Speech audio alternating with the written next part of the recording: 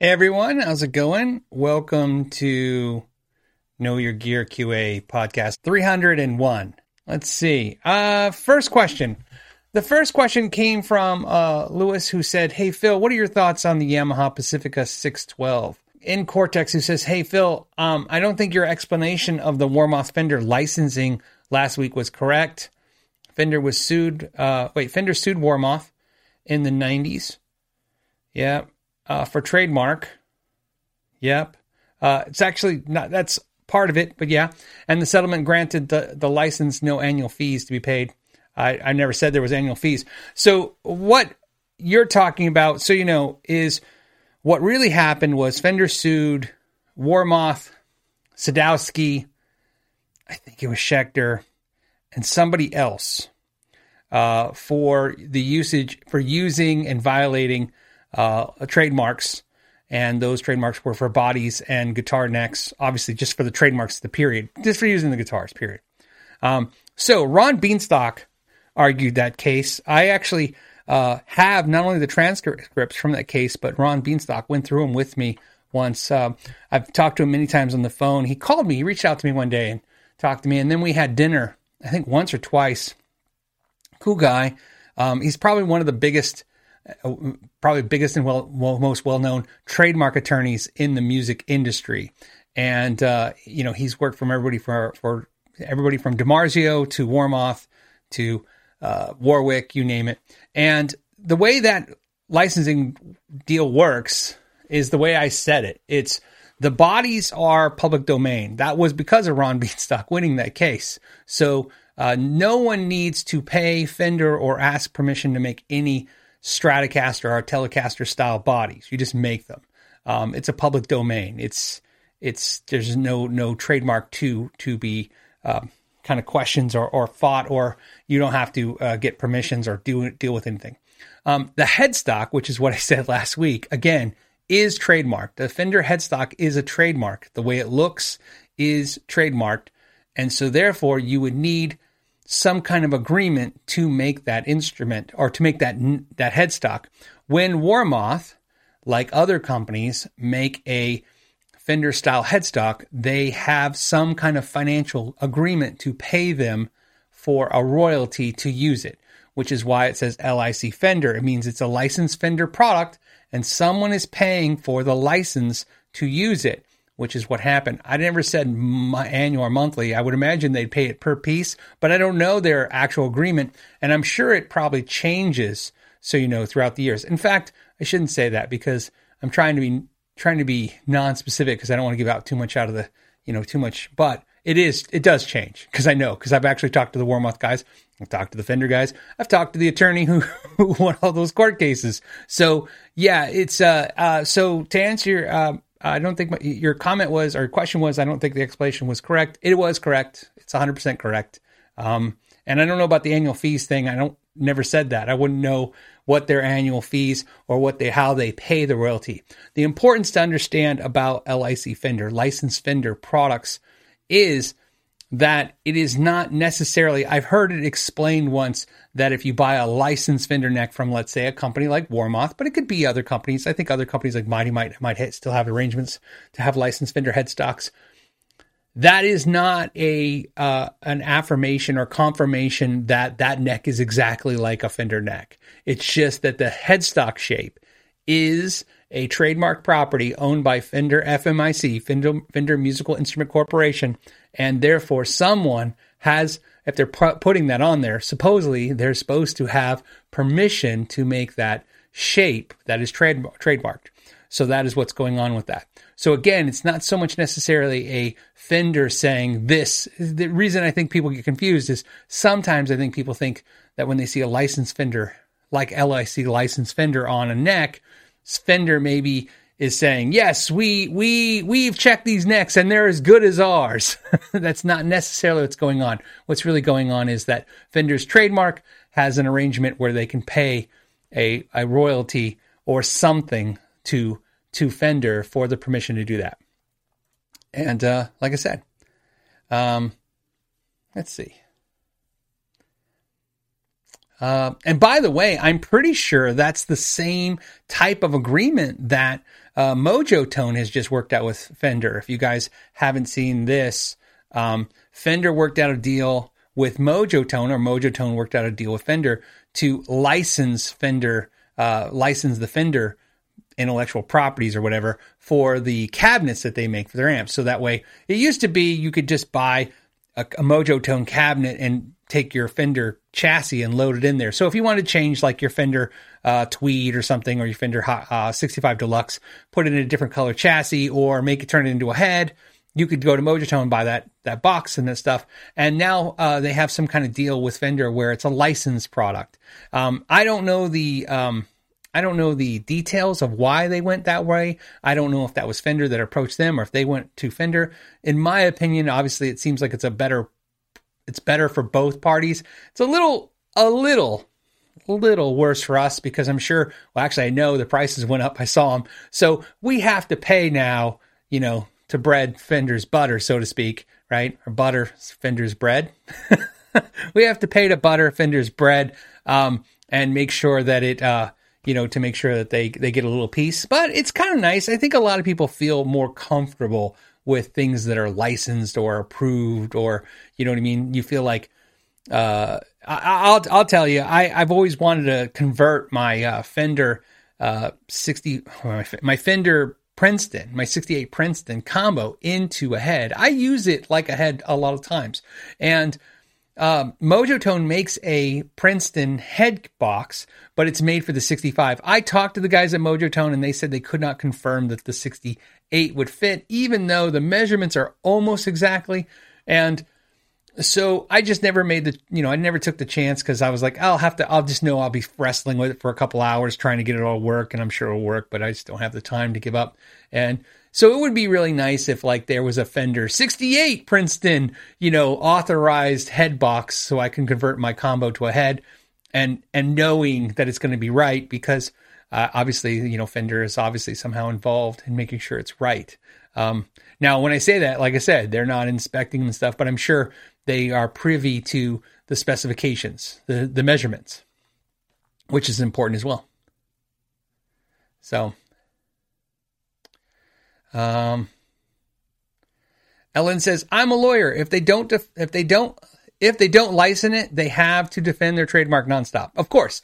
Yeah, of course. Well, I've always said this for many years. I always like Fender's approach to the licensing over Gibson's approach to the just shutting everyone down because of that exact reason. You have to fight it all the time. And I always thought it was smarter for Fender to go the licensing route. Unfortunately, it looks like from everything I read in those transcripts, which were pretty interesting. I'm sorry I'm laughing. There's some stuff in there that Ron did that I thought was pretty ingenious with winning the case. And so now I think it's better for everybody. I even think it's better for Fender in the long run. So there you go. Matt Field says 68 and 65 use identical chassis. They do. Almost. I have both, and they're off. It's off by, I forget what it is. It's not an eighth of an inch. It's not something dramatic like that, but it's just a little bit off. They're just a little bit off, and they'll probably fit interchange correctly, but it's just makes me nuts that they're just a little bit off. The reason why being a little off is a little problematic for me is I don't want it to have big gaps and stuff. I don't want it to look off. So like I said, I'll mess with it one day. Like I said, my biggest problem, so is not that they're off. It's my biggest problem is I don't have the time to do it. It's not something I would make content with, so it's not something I can, say, hey, I'm making content. It would be personal time, and personal time is pretty scarce. Time is my biggest obstacle, is what one of my friends says all the time, and I agree. Okay.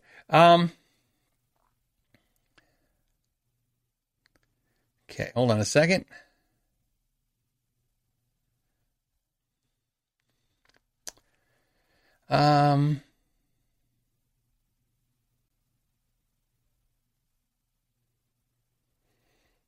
Yeah, Daniel says, haven't they also released licensed entire kits to Mojitone? I don't know if I read that. It's possible. I haven't read it. Like I said, I saw the initial release in passing, and then that's what I was familiar with. Okay, let's do this. Let's go. What do we got the next? Next, we have Super Lead 100 says, hey, Phil, I was wondering if you have a Mark King Level 42 as an influence on bass. So he's talking about the band Level 42. If you guys don't know them, you do know them. That's one of those bands, like, if you go, I've never heard of them. You have. They have a bunch of hit songs that somebody's heard for sure. So Mark King is the bass player. He's notorious. I guess notorious. Everyone kind of, if you know Mark King, you know the big deal about Mark King is he like wraps electrical tape around his thumb into basically like a mallet, and then thumps the bass with it. Which is really great. So no, he isn't one of my bass influences. I really, really love what he does. And I love obviously their music and his playing and their songs. And he has probably one of the most perfect sounding slap bass tones, to the point where it's so perfect. It's like, I think when they kind of synthetically copy, with synthesizers, slap bass, I think they copy his tone because it's so perfect. No, who got me into bass really was Stu Hamm. The album, The Urge. I heard that and I was like, oh, that's crazy. That's also where my craze, kind of 32-inch scale bass thing comes from. I have a prototype, Stu Hamm Urge bass, early model, and it's a 32-inch scale. And I loved it. I loved the idea that he was doing that. I kind of read articles about him explaining why he liked them, and then I sought them out and had them made. And so he got me into bass, but Marcus Miller is my biggest influence, for sure. I'm a huge Marcus Miller fan. I mean, I have a signed picture of him in my hallway. So, and then after Marcus Miller, I mean, obviously all the biggies, man. Who doesn't love, Victor Wooten? Who doesn't love, Billy Sheehan, all these guys that I love. But I mean, when I think of people like, these are the people that not so much influence me, but I just listen to constantly. It's Marcus Miller, Michelle and Deocello, for sure. They're up there, huge for me. And then of course I'm still a Stu Hamm fan, of course. And then after that, Stanley Clark. Almost said Stanley Jordan. Stanley Jordan's the guitar player. Stanley Clark. But Marcus Miller for sure. Joshua says, hey, I just ordered a guitar with a 2.5 year wait. How do you deal with the anticipation? I don't. I have never ordered a guitar that has taken longer than a few months. I can't do it at all. It's not even conceivable for me. I can't do it. I can tell you right now, if I call a company or if I talk to somebody and they say it takes a year, I'm already tapped out. I'm like, okay, cool. Goodbye. I can't do it. Here's why. I just don't even know if I'll even be the same person in 2.5 years. I mean, I sound sarcastic. I appreciate everyone. Just think of it like ADD or something, right? I just don't have the I don't have the patience for that. To me, 6 months, I think that's where I can push it. Maybe a year. And I've probably waited close to a year for something. You know what I mean? But that's about it for a guitar and stuff, for ordering it. So also, which has nothing to do with Joshua, and you'll totally be safe, even though I don't know what company you're talking about. But in my experience, every guitar company who's ever taken longer a year never made the guitar they were going to make me, whether I paid for it or not. So I'm also gun shy. So I'm always weirded out by that. I get it. So, obviously, like I said, that, Joshua, you got to understand, Joshua, the Badlands business model, when it was presented to me, and as I've said many times, that was not my brainchild. I'm just part of it. I have a small part, and what I do I think is important, but, I hope the other people think it's important. But one of the things that I was very, very upfront about was, I was like, yeah, I cannot. Not only can I not wait, I can't let people wait that long. So that's another reason when people are like, why did we cut it off, at 50 guitars? I know this comes up sometimes, but it's because, again, we weren't going to let people wait. Now, so you know, that was heavily probably me the most saying that. I can't do it, so I can't expect everybody else to wait 6 months to a year for something. So there you go. That's the answer to that. But how do you do it? I don't know, man. You have to tell me how you're going to do it, and then I'll learn from you, and then maybe I'll order a guitar that takes 2 years. But I also know that if you want something, I know those guitars take forever. Like, I'm very aware of it. Right now, Novo, Fender Custom Shop, Gibson Custom Shop, ESP guitars, sir, they all have 2-year waiting lists or longer. Some have 3-year waiting lists. So I think Novo is like a year. I don't think they're quite that long yet. But still, I get it. And I have lots of friends who are waiting for guitars because they've ordered them for a long time. But I'm just not there yet. Haven't done it. All right. Southpaw 007 says, any chance on getting an Aristides on the channel? They seem like they're trying to innovate with materials like Parker's. I have tried to buy an Aristides many times. I've spent, hours in a pleasurable way. Like I've spent spending hours on Reverb looking at guitars. I don't want to make it like, oh, I've worked so hard. It's not work. Just hours looking at Aristides guitars to buy one and put one on the channel. And the reality is, because I need to buy one used. The sad thing about this is when you buy guitars to the channel, this was literally today's lunch discussion was, how much money it costs when you buy this stuff and flip it. And I'm very lucky. So you understand, this isn't a complaint thing. We're very lucky. The channel is in a position where we do that all the time. And it works for us, buying a piece of gear, making a video. But I want to say this so we're very clear. It's like when we do a sponsored video, okay? Then we do an unsponsored video, okay? Then I do a sponsored video, I do an unsponsored video. In a perfect world, I would do one for ones. And sometimes I don't have control of that. Sometimes it's like literally like, we were looking today, just to give you a reference, we are now still not quite profitable. Not that it's a big deal, but I'm just saying we're still not profitable on the Dean Zielinski's Z-Glide guitar video we did last year. It's been 1 year since we did that video, and that video still hasn't really made a profit over the cost of doing the video, which again, some you win, some you lose. But the point is, with the Aristides, I'm trying, man. I'm trying. Some people reach out to us and say they'll loan us guitars. That's cool too, as well. But you gotta understand, part of our biggest problem is that I'm backed up all the time. And so to do that, it's almost like I have to stop what I'm doing. And in 99% of the time, when I have to stop what I'm doing, it's someone who's supporting the channel by sponsoring it that we're pushing back. And that's a very hard and weird ethically thing to do, to say, okay, this person's actually helping the channel go, and we're hold on a second. Oh, and we're pushing them back to do something else. So the answer to your question is, if I can get an Aristides, I'm working on it.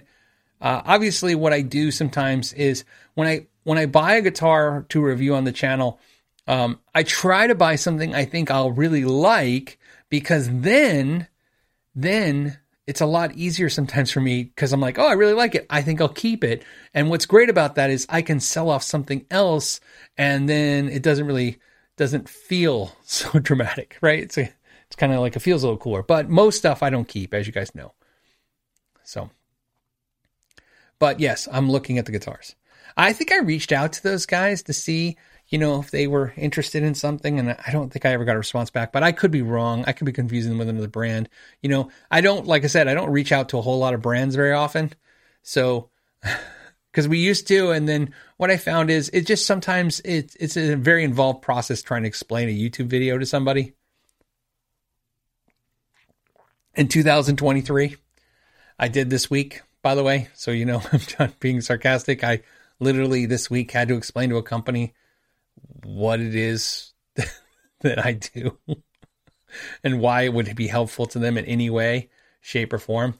And it was a very long conversation. Okay. Let's refresh this. Let's go into the chat. Let's see what you guys are talking about. I'm looking. So I did all the early questions. Let me take a second and share. Well, now I don't know if I should. Hold on a second. Let me go back. I don't know if I can fix.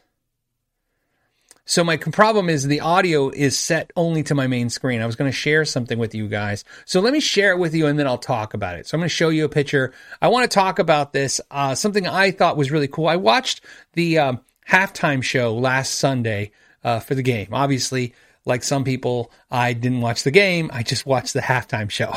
So that's what I came in and we watched the show. And I left. And I wanted to talk about that because I was really excited about the halftime show. And I kind of feel like a lot of it got lost. And so I thought maybe it's right to talk about it here. So let me show you the picture. It's Rihanna with her band. And of course, Nuno Bettencourt is her guitar player. Or at least he plays guitar for her quite often. So let me show you the picture. And of course, Nuno's holding the red guitar. Right there. So it's a red N4. So I'm sure, I saw where they wrapped the bass player's bass, for the show. And I'm sure Nuno's guitar was painted and the amp was red vinyl for, the show to go with the stage. I got to tell you how exciting that was and how no one really, I didn't see. So maybe if I'm wrong, I hope I'm wrong. I hope somebody's going to put in comments. No, everybody was talking about this. I thought that was the most exciting thing. 130 million people watched the halftime show. And, Rihanna is a big act. She's a big star. And she's a pop star, right? And, as a guitar channel and us guitar players, we're like, pop music, frumpy, even though some of the best guitar licks sometimes from the 80s are from pop songs. But hey, here's the important part. She had all those dancers. She had that show. But let me tell you what I was excited about. She had the band. I don't even know if they actually played. I mean, they were there, they were motioning. Who knows? Maybe they're mimicking it's to a backing track, right? But here's what's great. I have no doubt in my mind that, there was tons of kids watching that show, being blown away. And whether you realize it or not, just seeing the physical band there, just seeing that there's musicians, a drummer, a bass player, keyboards, the guitar, to me, it was exciting for the show. My daughter, as you know, is 18. And I said, "Oh, do you know who the guitar player is?" And she's like, "No." And I showed her, "Oh, here, I got a bunch of, N4 guitar. I got another N4 guitar that's green swirled." And I showed her my picture of Nuno with me and her mom. And then I showed her the autograph picture of Nuno. She didn't care. But, but my point is that, and see, David says, "Rihanna, no thanks." Well, see, David, here's what's funny. This is the thing. Rihanna did something, and I want to give her credit for this, man. She had a band on stage, right? And a lot of you guys are talking about Prince. I heard a lot. Look, Prince was amazing, but the important part is she didn't have to. The show was a 13-minute blip. It's not like she needed it for dramatic effect. I think it was just really, really cool to see, not a rock band. I mean, of course, who wouldn't want to see a rock band on the stage of the halftime show? Who wouldn't want to see guitar players, musicians? Of course we do. But that actually is the opposite of what I think would have happened. In other words, what I mean is if they would have been there, right? If they would have been there, a rock band, maybe the kids wouldn't have dialed into it mentally, right? But they watched Rihanna because, she's huge to them. And, she's the it thing right now. You know what I mean? She's an artist that's doing well. So what's great is I think, I was really excited to see, obviously, one of my guitar heroes on stage at the Super Bowl show, even with Rihanna, which was fantastic. I loved it. I mean, it's like, come on, man, Nuno, playing in front, stand there in front of 130 million people at the show. That's a big thing. It's a big feather in his cap, in his career. You know what I mean?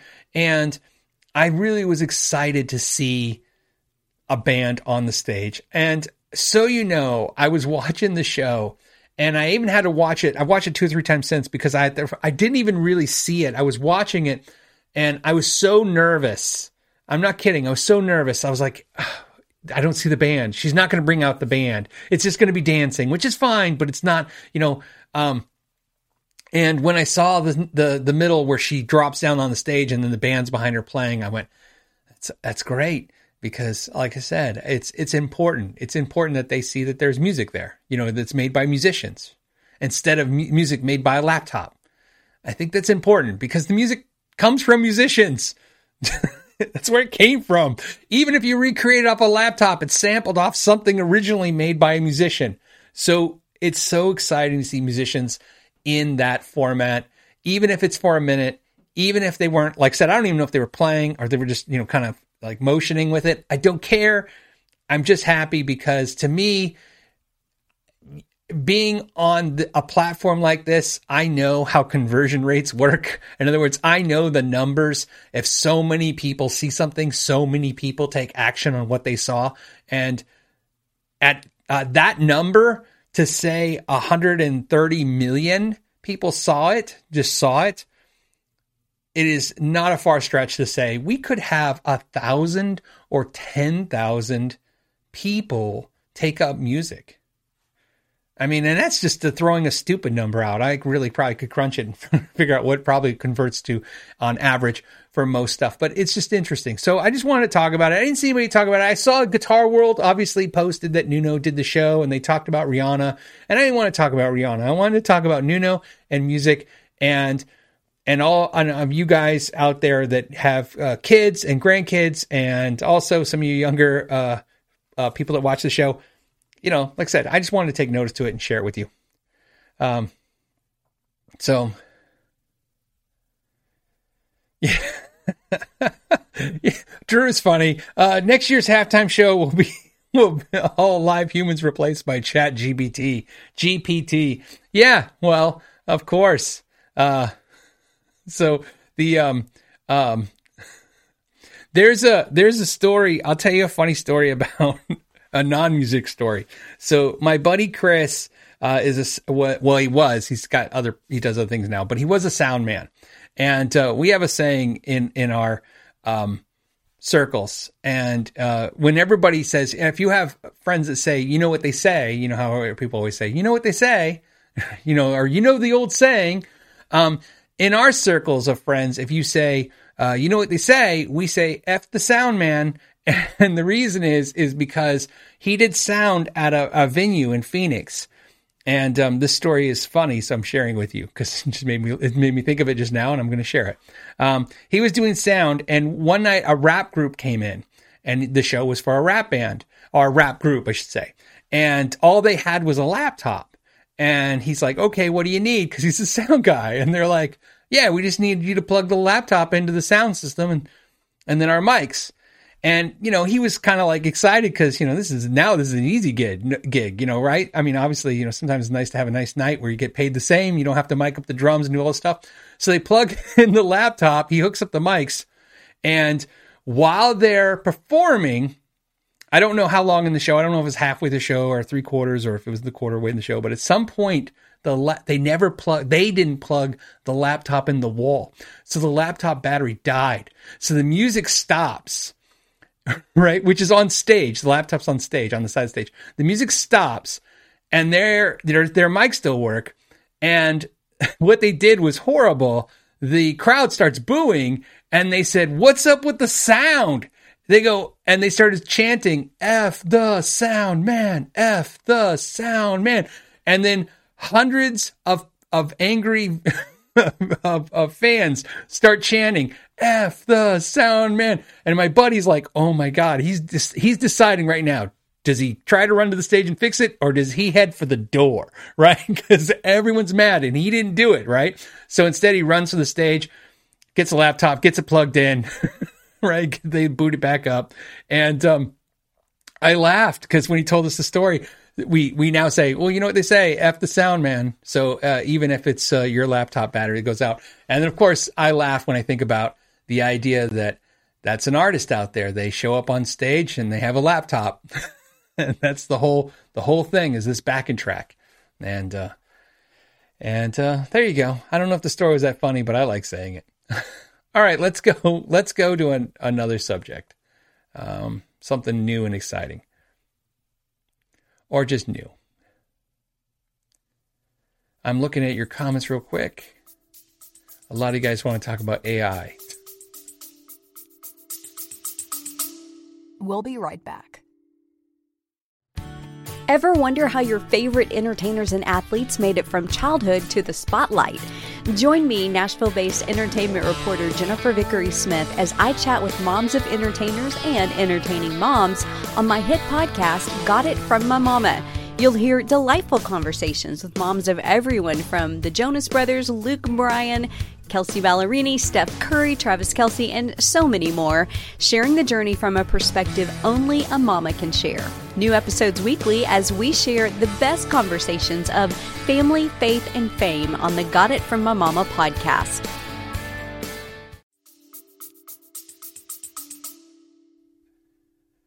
Okay. All right, let me hit a super chat while I'm looking, because sometimes when I'm looking, I can't find it, but that's what's great about the super chats. They're in colors and they're big and they're bold. And the first one comes from Vimp69, and I already think this is not going to go well because I don't think I have an answer to his question. Vimp69 says, I'm giving my nephew from Japan a guitar when he comes to visit in the U.S. next month. Do I need to give him some paperwork to get it through customs proving it's a gift so he doesn't have to pay tariffs and duties? I am so not informed in this. I have traveled with guitars to other countries, and I have never had to pay anything, and nor do I ever remember them even asking me if I bought it. But I think, and I don't know, I think maybe they know, like, because I usually go with like a bag, a suitcase, and a guitar case, right? Because the guitar's in the case. So maybe they know I went there with a case and then came back with a case. So they didn't ask, but I always wondered that, but I don't know, because I'm a U.S. citizen, so it's always like back to the U.S. I don't know. I remember going through customs, but they always ask you stuff like, if they ask you if you bought anything, while you're there or whatever you did, or if you have any food or any fruit or whatever they ask you. My guitars are I brought them with me, so I don't know. So I don't know what you do, but I'm hoping somebody in the comment sections are very versed in this. I know those duties and fees can get pretty tricky. And I know this, my wife has shipped many things to people as gifts and as, purchases. And even when she puts it in as a gift, I always hear like, oh, I had to pay fees, but it wasn't as high. So I don't know how that works. But hopefully bringing it up here, you have some viewers that are international that can help you with what you need to do. So to help you with that, because I understand those fees can get pretty crazy. So Ross says, what would you choose if you only had one desert island Fender style amp to play at home? This is easy. 57 Classic, Custom Deluxe, Tone Master Imperial, or Amplified Nation Wonderland. Oh, okay. He says I got to pick from your list. Oh, I thought I got the picks. I have not played the Wonderland Overdrive by Amplified Nation, but based on everything I have learned from the two Amplified Nation amps that I do use, I would pick the Amplified Nation. Look, Amplified Nation's an easy thing to talk about. I reviewed the Overdrive Reverb, which is right here. And my next review is this month of the Amplifonics and Gain. And Amplified Nation has got to be the easiest so far out of all the amps I've tried from them. They got to be the easiest product to talk about. It's real simple. Do you have a lot of money? Then you should buy that. Right? I mean, if you do it. You won't be sad. However, it's a lot of money. It's a lot of money.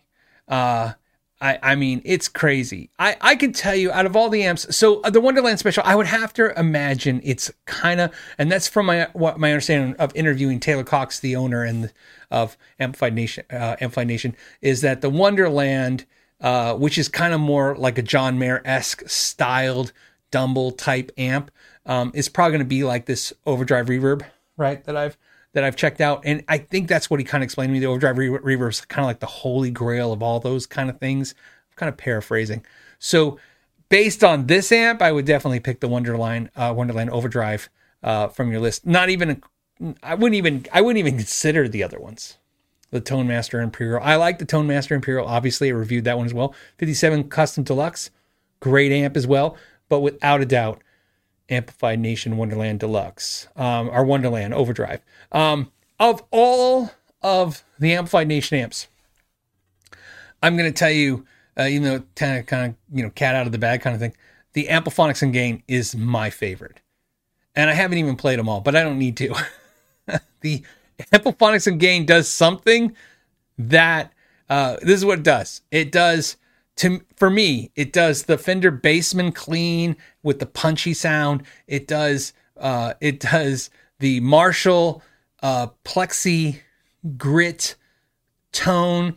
It does Soldano oversaturated, kind of, more compressed, more distorted sound. And I don't mean like it has like 10 channels. It just does that. You just turn knobs and find those sounds in this amp. It's just a magical amp. It's made with unicorn dust and magic, and apparently I'm not being sarcastic. It is amazing, but boy, that price tag, that is something. And I will tell you, I'll say it, whether I get killed for this or not. If you have the money, it's worth it. I mean, it's worth it. If you don't have the money, I understand. It's nuts.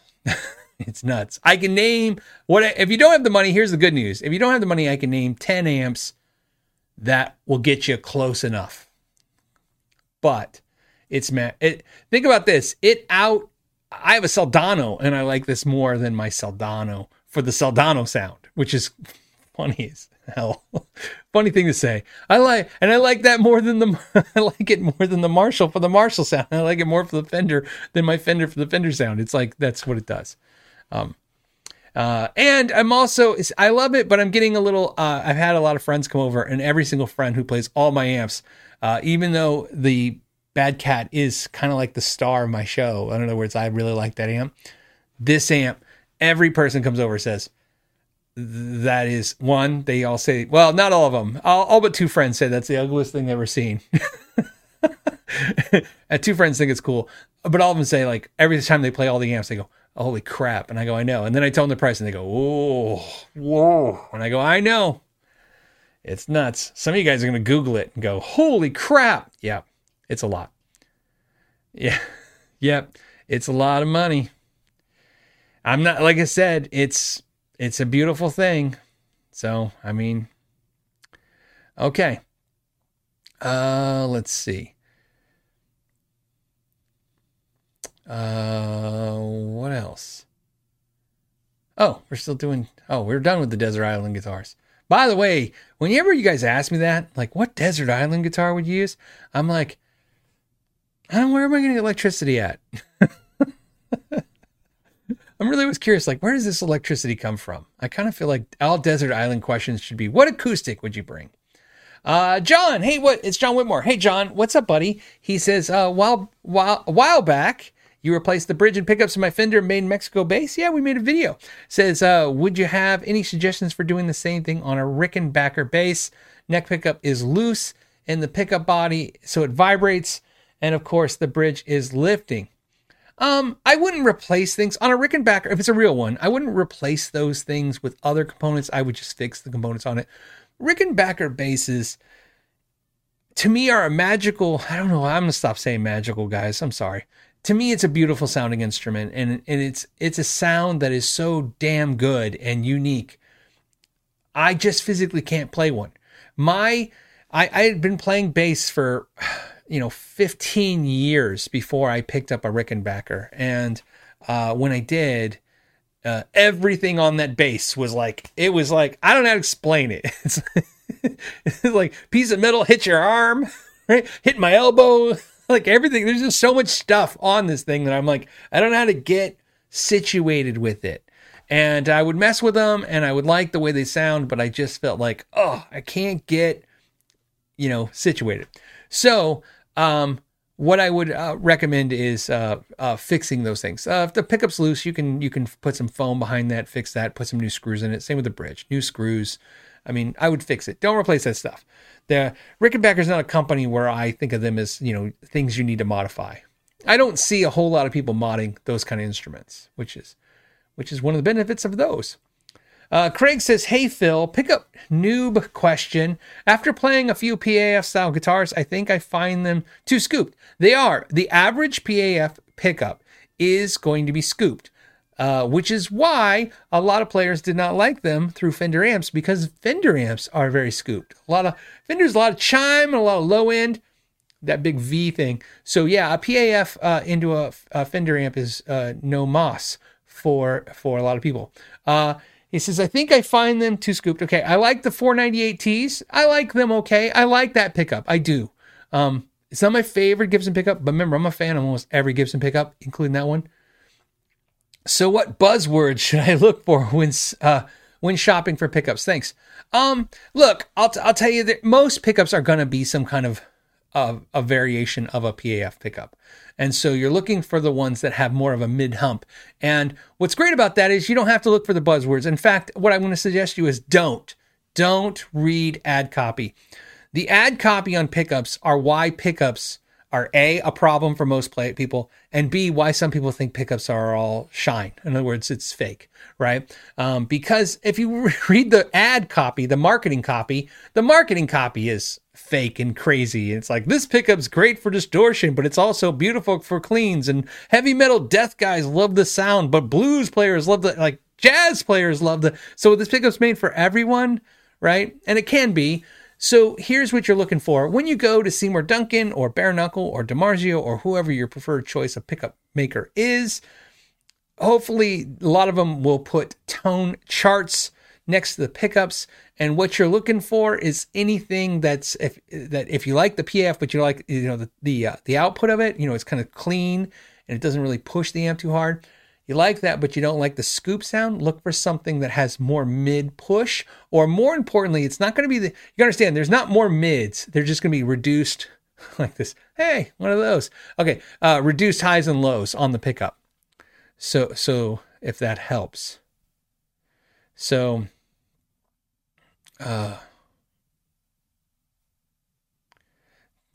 that's what you're looking for. And there's a ton of them out there. I could suggest a couple, but I think just let you go and kind of run wild. BB Made says, Pearly Gates, Seymour Duncan. I would agree. The Pearly Gates probably should have more mids in it. That's the way I look at it. The Jazz pickup will have just slightly more mids in it than the 59. So, I mean, there's tons of stuff there. I reviewed the, what's the pickup that I really like from DiMarzio that I can't remember the name right now, and I'm going to look it up right now as we speak. And I'm going to do that by just putting Philip McKnight and DiMarzio in YouTube, and the video will come up. And it's the Fortitude.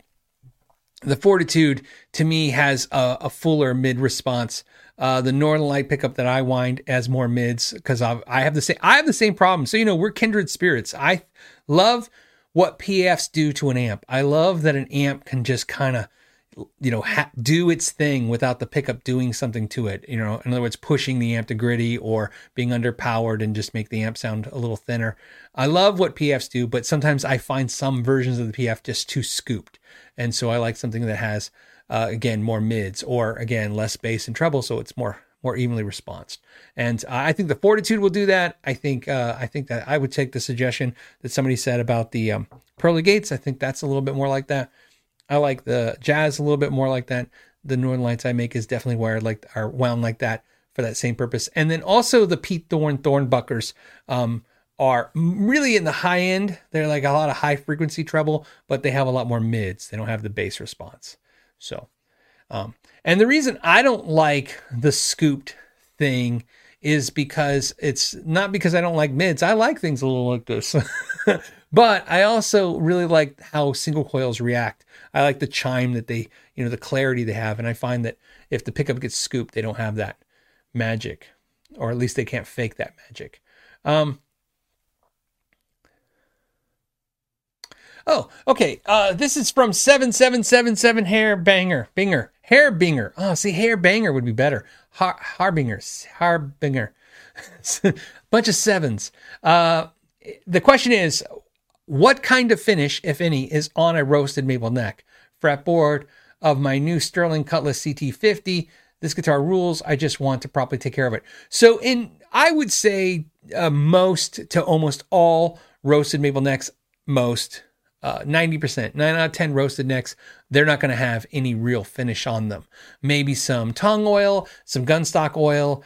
There's all kinds of just oil-based finishes that will be do that. I have repaired a lot of roasted maple necks, so I'm kind of versed in it. And they are pretty much like unfinished, like tongue oiled maple necks. Some companies will shoot a clear finish over them. I believe Sire Guitars shoots a clear over the fretboard. I think the back and sides of the neck was unfinished, so they might shoot a polyurethane on it. Like I said, but the CT50, the Cutlass by Sterling, I do not think it has a clear finish on it. The good part about this is I would use, like I said, like a gunstock oil, something like that. Or you can use the the Soundman oil. I don't know why I'm having so much trouble today. Hold on. I think it's called F1 oil. Hold on. F1 oil. It's what I have in the shop, and I absolutely, and it's called the F1 oil. I'm going to share a picture with it so you see. Look at that right there.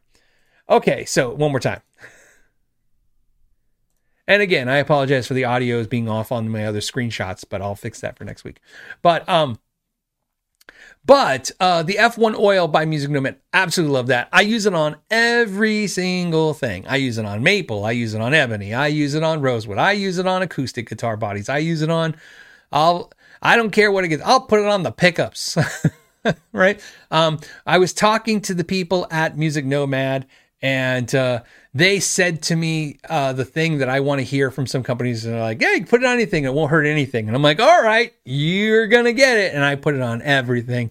And I was waiting to see, I go, oh, look what it did. And nope, it's pretty bulletproof. So I would recommend that. I really feel strongly about that. I don't think I like to recommend things not only that I use, but things I've used, abused, and used on every kind of situation. So if you do something and you have a different result than I just said, you probably had to find something I just haven't had access to, and that's possible. And I pre-apologize for that. But I mean, I can tell you right now, like I've put that stuff all over roasted necks. Now, what I will tell you, the great thing about the F1 oil, if you go that way from Music Nomad, is if you put it on a roasted maple neck and your roasted maple neck does have a finish on it, whether it be polyurethane or a light nitro lacquer finish, nothing will happen. It'll just kind of be, think of it like, it's just going to be oil on top of the finish, and you just wipe it off and it did nothing. And if you see it didn't like penetrate into the wood or didn't do anything, then I wouldn't do anything. Keep in mind, you really shouldn't have to do anything to a roasted neck. So, you don't really have to do anything. The only reason you would use it is just a light amount on a cloth. Really, what I would use it for is to clean. Sometimes, get oil and dirt and stuff you want to clean, and just put a little bit of it on there on a cloth just to help clean it off. So, all right. Okay, Michael, what's up, buddy? Michael Nielsen says, hey, is there a best way to store hard shell cases so they don't damage the case or the guitar over long term? So I like to store my cases vertically with the butt down, so the body guitar down. The cases are easy to see that way because they're usually the handle is off, right? The handle is closer to the back of the case in almost every situation. So when I visually look at my cases all vertical in a closet or whatever, I'm usually looking for all the handles to be closer to the floor, right? The case by itself with no guitar in it, I don't know if that would have any effect. I don't worry about it. I don't know if you would need to worry about it. But when storing a guitar, I store it butt down, vertical. And the reason I do that is because two reasons. One, if you hit it upside down, it shouldn't hurt, but, shouldn't hurt, but I don't know if, it's going to be a lot easier. Like just like being the guitar stand, it's going to be easier if the weight of the guitars, because some cases, the guitar can shift in there. So if it goes forward, you can be putting, if it can get the headstock to touch the top of the case, now you're putting the weight of the guitar on the headstock. I don't really foresee it doing any damage to a guitar in the long term for that. But again, let's just, caution. And it, it's not like it's hard to put the case in the way I said. Vertical for another reason, because cases Cases generally only protect the guitar from side impacts on the corners. That's kind of how they're designed. They're all designed so the case kind of hits the corner of a wall and you're fine. But if you were to put a case, like, let me put it this way, Michael, I'm going to tell you a story, and that story will actually illustrate this perfectly. A guy came in my shop one day. He looked like he was horrified because he was horrified. And what he told me was this, and it happened for a fact. Okay. He had a guitar in a case. Okay. The headstock had about a 13-degree angle and it was pitched, and the headstock was resting on the bottom of the case, which it shouldn't be doing. Your headstock should always be at least a quarter of an inch away from the bottom of the case. So if you put a guitar in a case, and when you look at the headstock, you want every component, the tuning keys, the tip of the headstock, everything, you want at least a quarter inch away from touching the bottom of the case. When you see a headstock resting on the floor of a case, that's bad. And here's why I'm going to tell you. So he had this guitar in his case. He had the case laying flat on the floor, and his toddler, little kid, started jumping on his case. And he said, I don't know why, I just let him jump for like a couple times, like bump, bump, bump. And he's like, hey, come on, let's get off the case. He pulls the case. He opens the case, and the headstock had snapped. And it's because the kid jumped on the case, and the case is thin, right? Especially the plastic ones. And so the guitar's not really protected this way. So when I put the cases flat in the closet, or if you put them flat and stack them this way, they should be safe. But my concern is what happens if you put a case that's smaller and the weight is pushing on the center of the guitar. Not to mention you can be pushing the weight of the strings. The weight could be pushing the strings into the frets, and over time, touching the frets, 2 pieces of metal touching over time, you can get corrosion that you don't have to deal with. So I like cases vertical and pointing headstock up. I don't worry about it, but that's how I do it. So when I'm like, in other words, like, you guys don't have to stop watching the show and run and check which way your cases are facing. Right now, somebody is. When they come back, let's all change clothes. All right. Jennifer did a super chat to say thanks. I appreciate that. We all float here. Says, hey, I bought a guitar kit, flame maple veneer, and an ash body, trans purple finish, natural neck. Any suggestions on dye, clear coat, and grain filler? I am not a finish guy, so unfortunately I'm not very helpful in that. I have only used the dyes that came from Crimson Guitars. I really, really enjoyed those dyes as well. I am working on a kit guitar video that I'm doing. It's a Stu Mac kit guitar, and I'm doing a different finish on it. And the video should have been done. The problem I'm having is, believe it or not, it's freaking cold in Arizona. Now, when I say cold, so I don't get in trouble, it's 50 here. And some of you guys are like, 50? That's not cold. But here, I need it in the 70s to do what I'm doing, because I'm doing something with the guitar. So sadly enough, I really can't tell you anything other than, like I said, the finishes I use from Crimson Guitars. And grain filler, same thing. I've never used, usually you use a lot of grain filler with maybe mahogany or ash, right? You're obviously using an ash body. So you can, obviously you got to use grain filler if you're going to try to clean it, if you're trying to paint it and clear coat it. But I'm just not the paint guy. So there's some cool channels that do paint stuff. I would seek them out. I've even watched some stuff and done some stuff and watched it. So Grumpy My Guitar says, hey man, for the tone jar, why not? I love the new look. Thanks, man. Like I said, it's look, my cup actually matches the background. That's how we're like professionals here now. This is the new audio system. So the audio system was for the people who complain. Now it's better. I'm louder now, which I'm sure some of you guys love. I'm louder now. I'm more compressed now. I got other stuff going on, all this software going on the podcast, and then the new background. And it's fun. It's a little funner way to showcase this stuff and do something. I kind of feel it was funny. I want to do this just to look. I just want to do this. Because every time I look, my view, it looks like I'm sitting on some kind of weird digital backdrop. Like this stuff's not really here. But look, I can touch it. So there you go. That's proof. Or I just touched some fake screen. I don't know. There you go. My chair creaks. So now next I need a new chair. I just finally replaced the creaky chair on YouTube videos. No one was saying anything. I appreciate you guys not saying anything, but my old stool was creaking. And so, I had it for about 15 years. And so every time I was moving, making videos, you could hear it creaking, the metal creaking. And it was in the videos. It was driving me crazy. But thank you guys for not saying anything. I appreciate that. Let's see. What else? What else do we have? We have Robert did a super chat, man. I appreciate that. Thank you for that. The Panda says, happy episode 301. Do you know of a solid guitar I can use for the office to practice, noodle, and strum? No acoustic, short to full scale, no amp. So what I would suggest for that kind of guitar is get any kind of semi-hollow guitar. They're louder. They're physically louder. I would even get a hollow body. So I know you said no acoustic, but that's what I like. What's funny is I take my, for me, for travel, the guitar I take the Kiesel Delos headless guitar because it's so easy. But since I've had the Strandberg, because it's chambered, it's so much louder because it's chambered. It's just louder acoustically that I like it, and I find myself not needing to plug in anything. As long as I can hear the guitar pretty good, I'm okay. You're right. So anything that's chambered out or semi-hollowed is what I would look for in that. And then, whatever's in your price range and whatever scale length.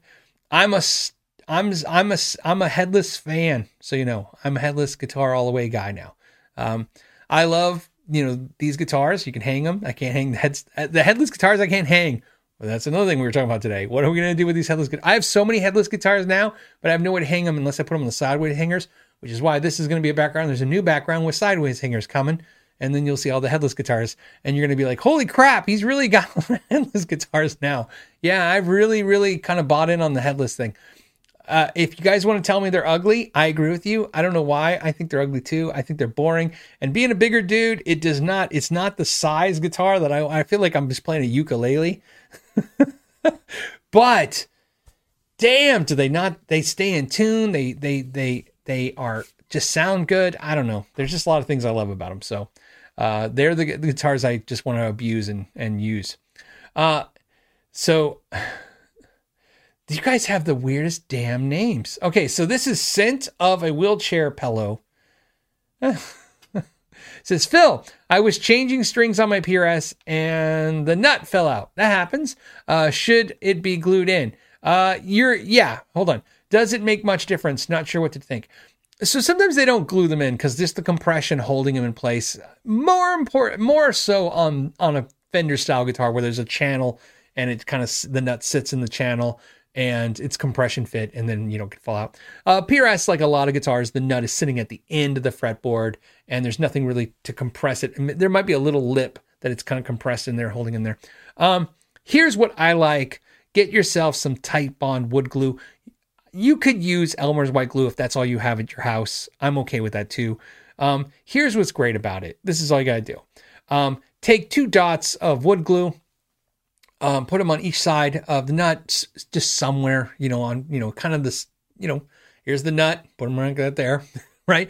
You can use your finger if you want and just kind of smooth it all out.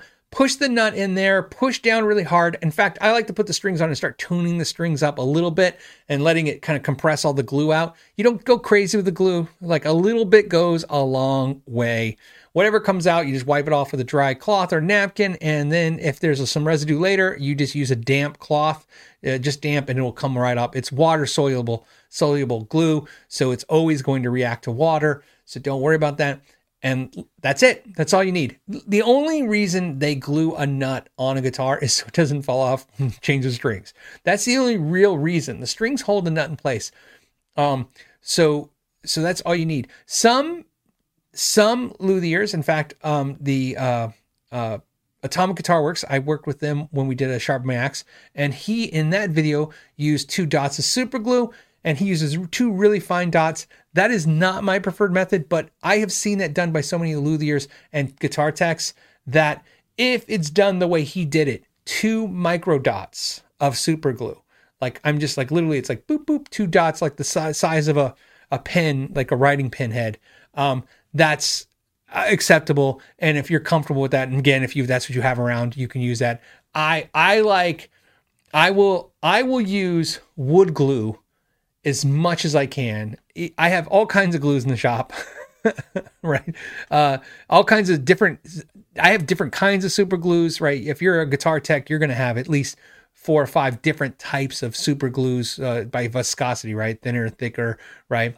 And then all kinds of epoxies and all that stuff. But wood glue is your friend because it's not going to hurt anything. It's easy to work with. It's easy to correct. And it does the job. It will do the job. So that's all you want to do. And I wouldn't worry too much that it fell out. It's not like a sign of like, oh, they messed up my guitar. They just probably either didn't use it or they used it. Again, like I said, a little goes a long way. You just want enough to where it holds the nut when you flip the guitar upside down, it doesn't fall off. And the main reason you don't want that is 1, you don't want to lose it. And 2, you don't want it to break. It could fall and crack. The nut could crack. You get a little hairline fracture in that thing. And then over time, it'll start splitting. Some of you guys have seen this, like the nut separates at a part because it's a hard material, but it's fragile. The PRS will be, because it'll be either graphite or it'll be their glass brass graphite thing that they make. So it depends on which PRS you have. Tig Rome 01, sure. Says, hey Phil, do you have any experience with ukulele basses? What do you think of them? I played them. I had a DeArmond bass, which is a precursor to me, the DeArmond mini basses that had the silicone rubber strings. And that's where that's where I really first saw the beginnings of where it became the ukulele or ukulele basses, whatever you want to call them. And I've played a bunch of them. They're really cool. I like stuff like that. As you know, I'm a fan of ukuleles, however you want to say it. I say ukulele, but you can say it however you want to say it. I like them. I don't own one. I've never owned one. I've played a bunch of them though, and they're always cool. My main thing is I always kind of like I play it and I go, this is really cool, and then the price is kind of expensive for what it is, or for what I would use it for, which is a once a year maybe thing. So I don't have a whole justification for it, but I like them and I like how they sound and play. Steven says, hey Phil, I want to unfloat my 2-part Strat tremolo. Is it easy or just as easy as just loosening the claw until the bridge rests on the body? Backwards. You want your bridge to not float on your Strat.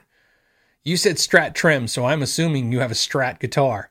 If you have a Strat guitar, you would then tighten the screws on the claw and behind the body to bring the bridge down, okay, against the body. Don't go crazy, okay, because you don't need to turn it into like some kind of clamp system where it's pushing all that weight, way too much tension on the body. So what I usually do is tune the guitar up, right? And then I just tune like a half step down, just tune. You don't have to actually have it in tune, but just randomly tune all the tuners to about half step down, and then tighten the screws down. That's usually enough because the bridge is against the body. Set the 2 posts to the height you need, and you'll have to adjust some saddles, but it's all just quick adjustments. And then once it's down the body, tune it up. And if it lifts on the body, I down tune again, tighten them up some more. And I just do it until when I tune up, it's not pulling up off the body. Now, if you don't have a Strat and you just use the term Strat trim to explain your type of tremolo, and you have some kind of recess thing in there, you would then want to put a wood block behind it. I have a video of that. It's called How to Live with a Floyd Rose If You Don't Like It. Or if you don't, and that's that video. I explain all the ways you can block a tremolo system and do exactly what you want to do. So there you go. JR says, hey Phil, love the channel. Thank you, man. I appreciate that. And look forward to Friday for the chat. Anyway, question. Less impact on tone of a JCM 800 2203 attenuator or the PP IMV? I don't know what that is. I have to now Google this thing you're saying. I hope I can Google it.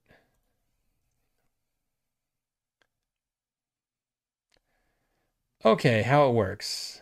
It's a master volume. Help me understand this. What is this? The PPIMV.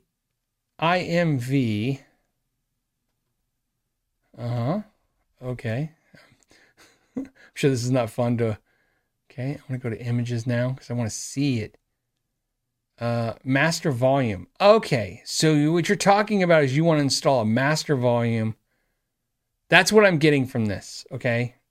I just want to make sure I understand.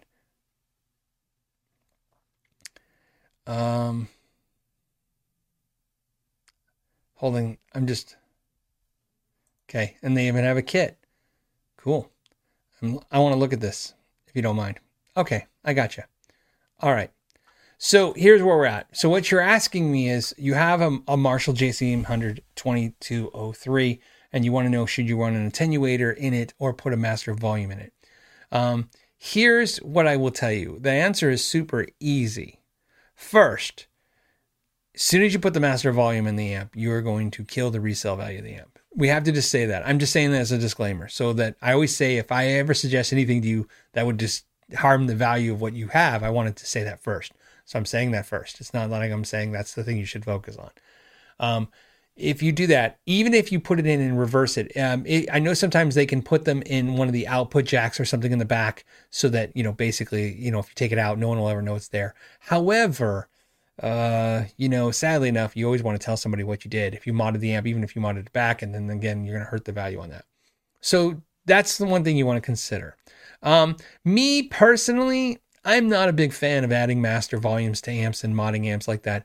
I've always found everyone all my friends and everybody I've ever worked with that does it always seems to run the same kind of cycle, which is at first they're like, oh, why didn't I do this earlier? It was the greatest thing I ever did.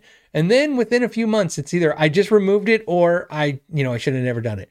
So to me, an attenuator is pretty unintrusive. You can install that, without having to do any permanent modifications. One of the things that I will tell you, because again, I'm not telling you what to do, I'm just telling you what I do. I use an attenuator now, especially because I use like the aux or the 2 notes. At this point in the world of attenuation, I can't live with an attenuator that doesn't have a DI ability now to record into an interface. To me, it's just so amazing to do that. I can take any one of these amps and turn it into a headphone amp and a recording interface at night. And that ability is so, so good. So that's one of the things I would consider. Plus, keep in mind the attenuator and the master volume are going to work slightly different than each other. The JCM 2203, hold on a second, because, there's different versions of all these amps. Let me do this, if you don't mind. Okay, so what I want to do is, usually Sweetwater has that. Now I'm looking at the 2203X, and you didn't say you had the X model, but what I want to see is, okay, so let me start by saying this, okay? Because you have the 2203, and I found the 2203X, and I'm double checking to see if there's just the 2203, which there probably is, and I want to see the back of that. And man, does these sounds suck with its 2 pictures that don't show you everything. Please be patient while I look and confirm what I'm looking at. Okay. So all the versions I'm finding have an effects loop. So you might not have an effects loop in yours. But what I want to tell you is if you have an effects loop, before you install a master volume or potentiometer to put a master volume, what I would do is put a volume control in the effects loop and try that, experiment with that. I have a video that I show that. You can just Google on YouTube, go to YouTube and just type in Phil McKnight master, I don't know. Here, let me find it. I don't know. Let's see.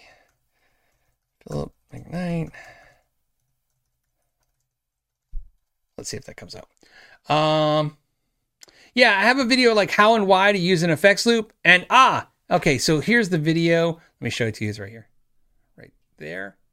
It's how to get a good sound from bedroll levels.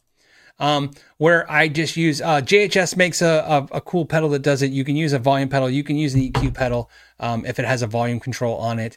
And, essentially what you can do is just put that in the effects loop of the amp, and you can turn that in a makeshift way into like a master volume on the amp. And that'll kind of let you see what you like on that. That's a great way without doing a permanent modification. Like I said, I'm not a huge fan of permanent modifications. It's like more of there's never really a good answer for that. It's always like, I just got this and I'm thinking about modding it. And I'm like, I wouldn't mod it until you had it for a while. And if somebody goes, I've had it for 20 years and now I'm thinking of modding, I'm like, I don't know. You've loved it for 20 years. What, do you really want to mess with it? So yeah, Matt Fields saying the JHS has the cheap effects loop volume thing. Yeah, it's like a little box. It's called the little black box, right? Or something like that. It's like, it used to be $20. Now they're probably 50.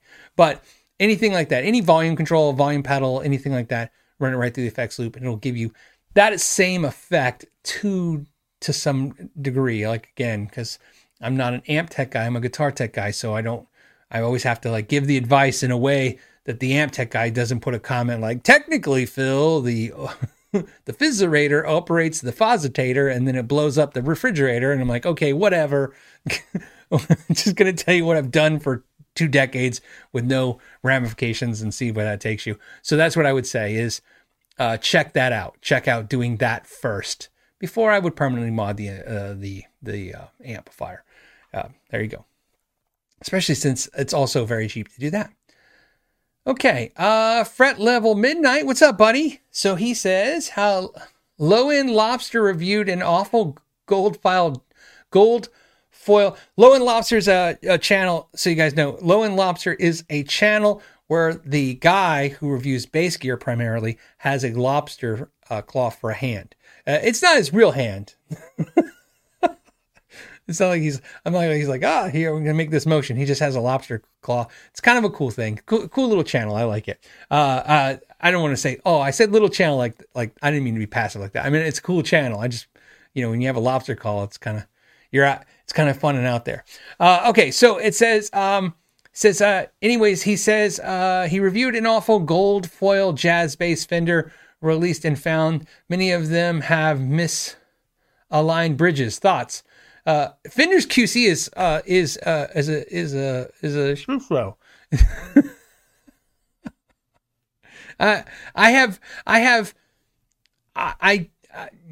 Look, I've hit it from every angle. I've put my hands on way too much Fender. Look, I'm a Fender guy. I'm like, I said, if I love my Princeton, I love my Strats, I'm a Fender guy. I used to say forever, if I could only have one guitar, I'd have a Strat. I used to, and actually I've kind of lost the love for Fender a little bit. So I used to have this, I don't want to say insane. I used to have a really amazing collection of Fender memorabilia and signs that I just started getting rid of. Cause again, Fender's kind of, that's what happens. I'm not, they have, to me, in my opinion, they have really just focused on making money and nothing else. And so every time I hear anything about Fender as negative, I'm never in shock. I've heard so many things. I've seen so many things, so much defective product, so many unhappy employees, so many employees talking about the fact that all their bosses seem to want to focus on is, they got to sell product and get it out there. And, whatever issues are just, that's somebody else's problem. I really kind of hope they'll recenter a little bit. It's not easy for me. First of all, I don't want to talk badly about a brand because I like this stuff. This is the stuff I care about. This is the stuff I buy and I love. But also, you got to understand, man, I'm just pissing them off talking like this all the time. So not like I'm worried about not working with them. I'm just worried about I don't need headaches from from them. But I also can't hold back when I see something and I go, look, this is bad. You have to fix this. Fender needs to be fixed. It is bad. If I was going to say the single worst entity that I saw through the entire pandemic, it was Fender product. It was the absolute worst. I haven't decided if I should do the video. You tell me if I should do the video. During the pandemic, I bought a Fender Custom Shop Stratocaster, and it is so misaligned that it almost boggles the mind. And so I decided that I got a bad one. So I went to another retailer and bought another one. And that one is also the same problem. And when I say misaligned, that's not incorrectly. I'm saying that incorrectly. What it is that the employee that did these guitars, they went so crazy with sanding on the neck and the sides of the neck that they took too much material away from the neck. And it's different guitars through different times. And it's just because, again, I know the employees are overworked. Obviously, we've seen that. We know that they're putting out massive guitars. Look, Fender went out there during the pandemic and said, hey, we had the record year in sales we've ever had as a company. And they also had the record problems, and they don't seem to be paying attention to that.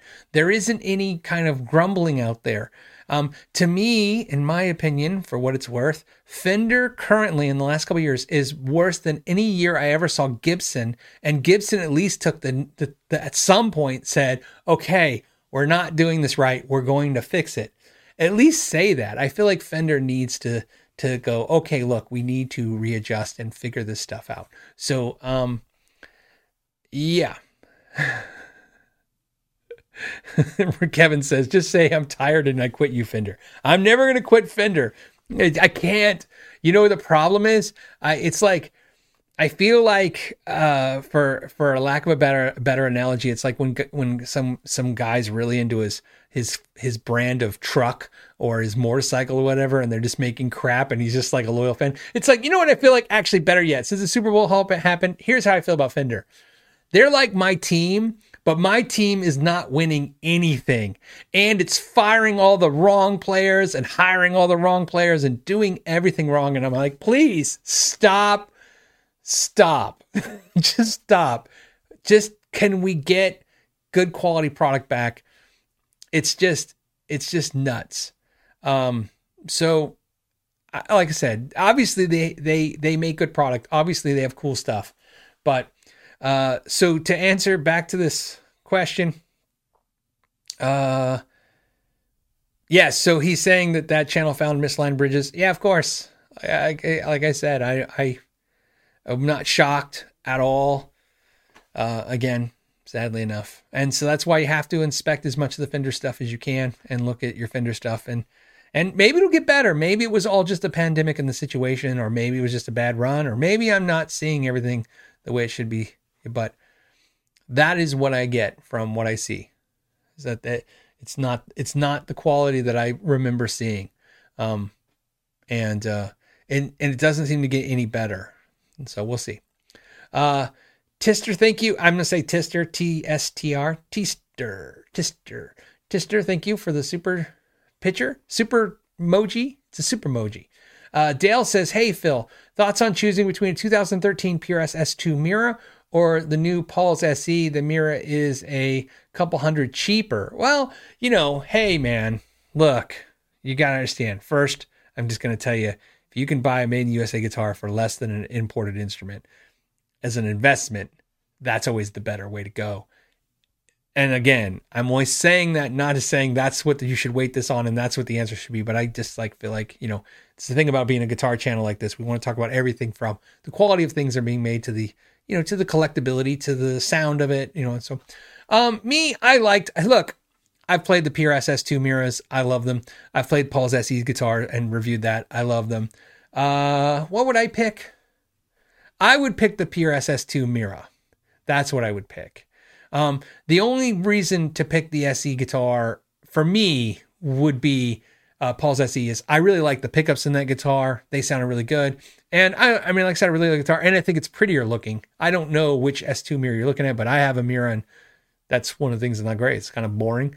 But other than the aesthetics, again, and you're just saying because the Mira is a couple hundred cheaper. Well, let me tell you this. This is, again, based on what you're saying and my experience with the pricing that I see out there, the Mira might be just fun to grab, because I call it parking money. I say it all the time. My wife totally adopted this phrase with me.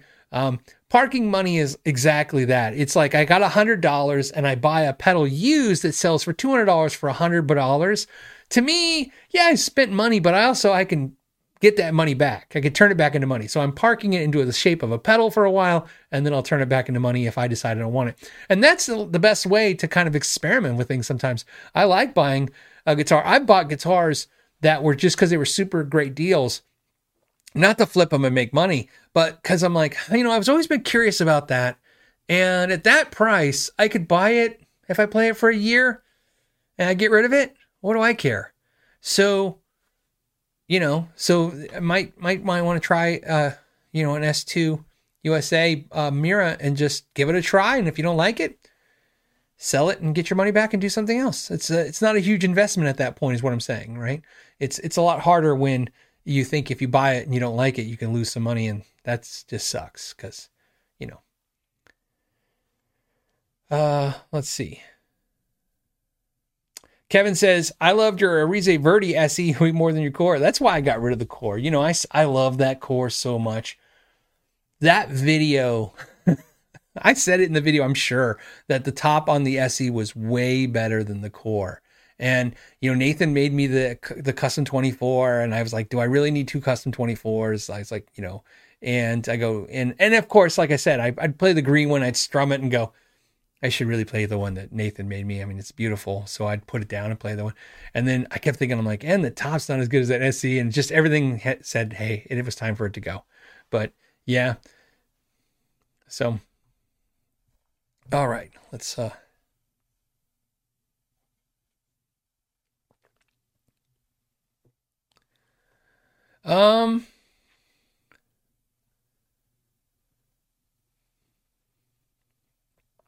hold on a second. I'm just looking at some stuff.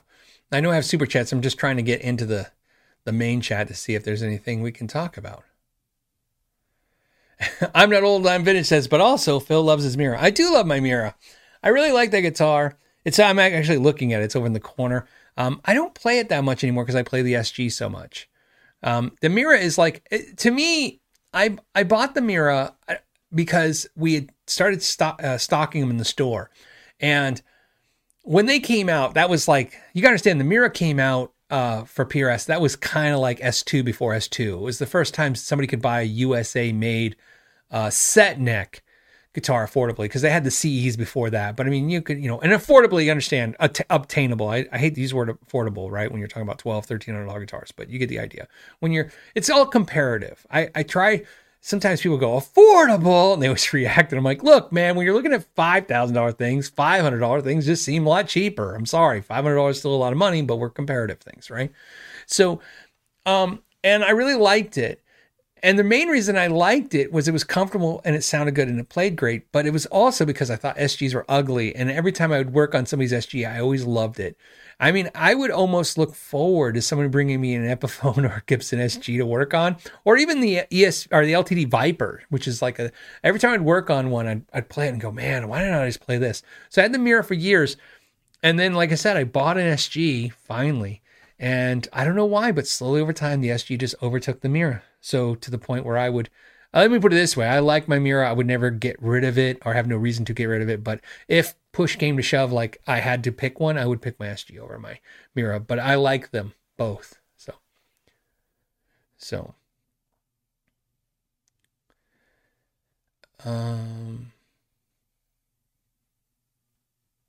Yeah, Dougal Dog says, hey, try the SE Starla. I had a Starla. I had a Starla Core for a short time. I really, really liked it. That's why I have the, what do I have? The Vela. To me, the Vela is kind of like the Starla lineage, and so that's why I have a Vela. I really like it. So, yeah, great guitars. I actually think all my favorite PRSs are all the bastard children of PRS. It's like all their weird guitars that they don't seem to be the mainstreams. Ones I seem to like. I like the Miras. I like the Starlas. I like the Vela. Right? It's like that's what seem to be attracted to, is the very basic guitars from PRS. So,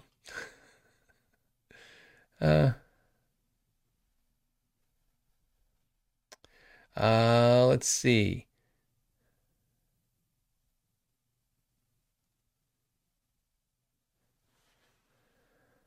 Okay. Hold on a second.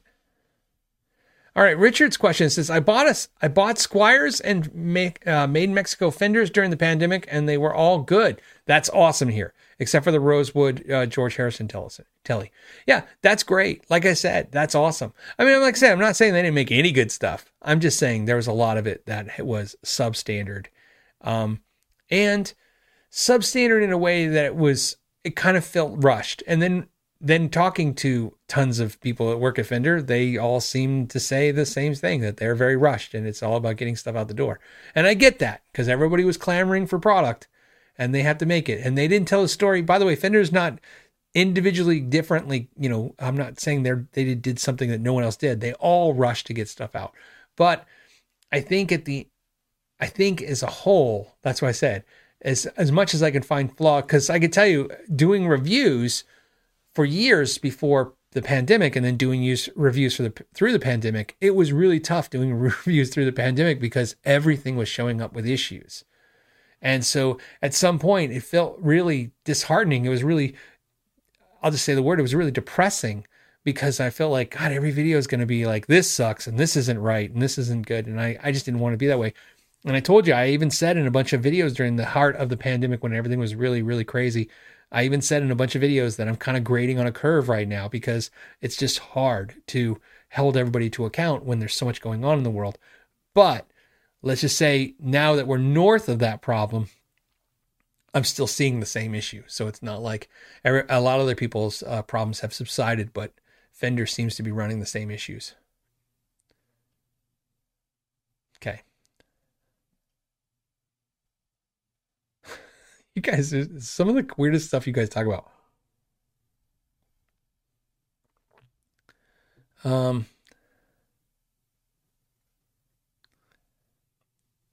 Okay. All right. Hold on. We have, Blaine. Blaine says, hey, have you heard Seymour Duncan's Saturday night special? And do you think they would work well in a semi-hollow body? I have not tried that pickup. There's, obviously I put my ears on so many pickups. That is not a pickup I'm familiar with. I'm just curious looking. I want to see, because sometimes just because I haven't played it doesn't mean I can't figure out what it is. Okay. Saturday special set. Alnico 4 magnets, okay.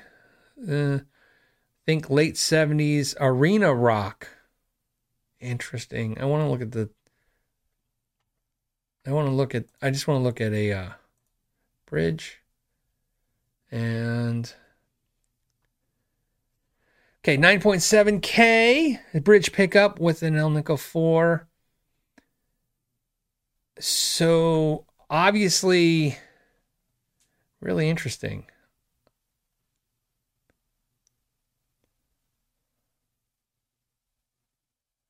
Okay, so what I'm getting from this is